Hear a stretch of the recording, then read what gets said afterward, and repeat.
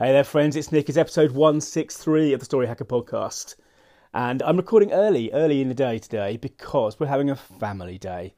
Because it's half term here in the UK and Jack is back from Leeds, back from the dance conservatoire, and Abby is off college. And I'm not working. I'm not going to work today because we thought we'd spend some time together, and we're going to play badminton later on, which is something we've always liked doing as a family. And then I'm going to talk to you a little bit about what we're doing after that, because yesterday I mentioned, if you heard yesterday's show, you'll have heard me mention Ken Robinson's creativity talk at TED in 2006, which is a brilliant talk, well worth watching. And he talks particularly about the importance of creativity and the importance of activating those skills, and how education systems around the world tend to put those skills at the bottom, and tend to be focused on ultimately turning out university professors. But he says very convincingly, and this is, 14 years ago now, he talks about how the future that we are all facing is almost, completely unknown. The difference between now and 2030 is going to be absolutely huge.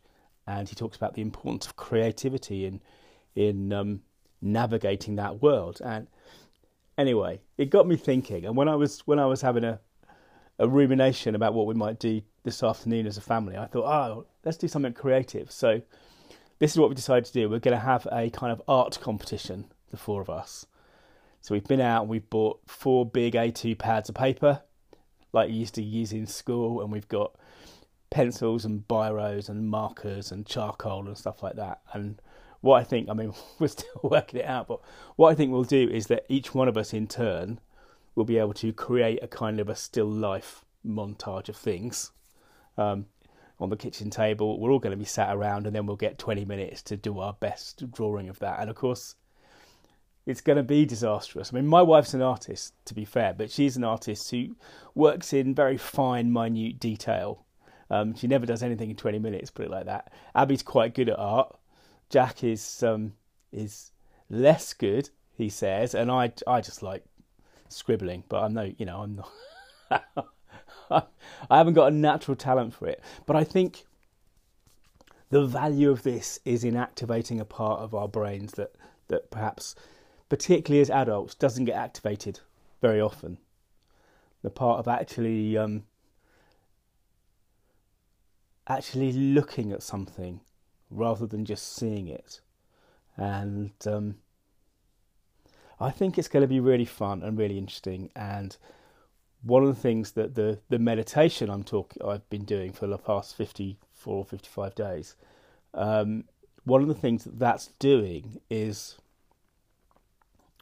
making me think more about thinking, and making me take a breath and pause more in my general life, and opening up that gap between stimulus and response, I think. And in some ways, something stupid fun like this art thing is hopefully going to be, is part of this process that I'm going through at the moment of just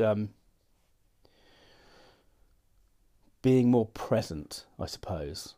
And anyway, we'll see what happens. I'm sure it will be terrible.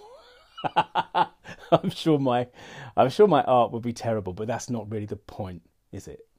And as with writing, the way to do something good is to write a lot of bad stuff and get better as you go.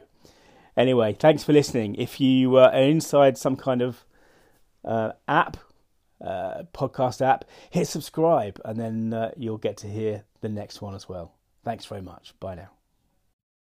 Hey, this is Nick. Thanks again for listening. To dig deeper, search for story.business.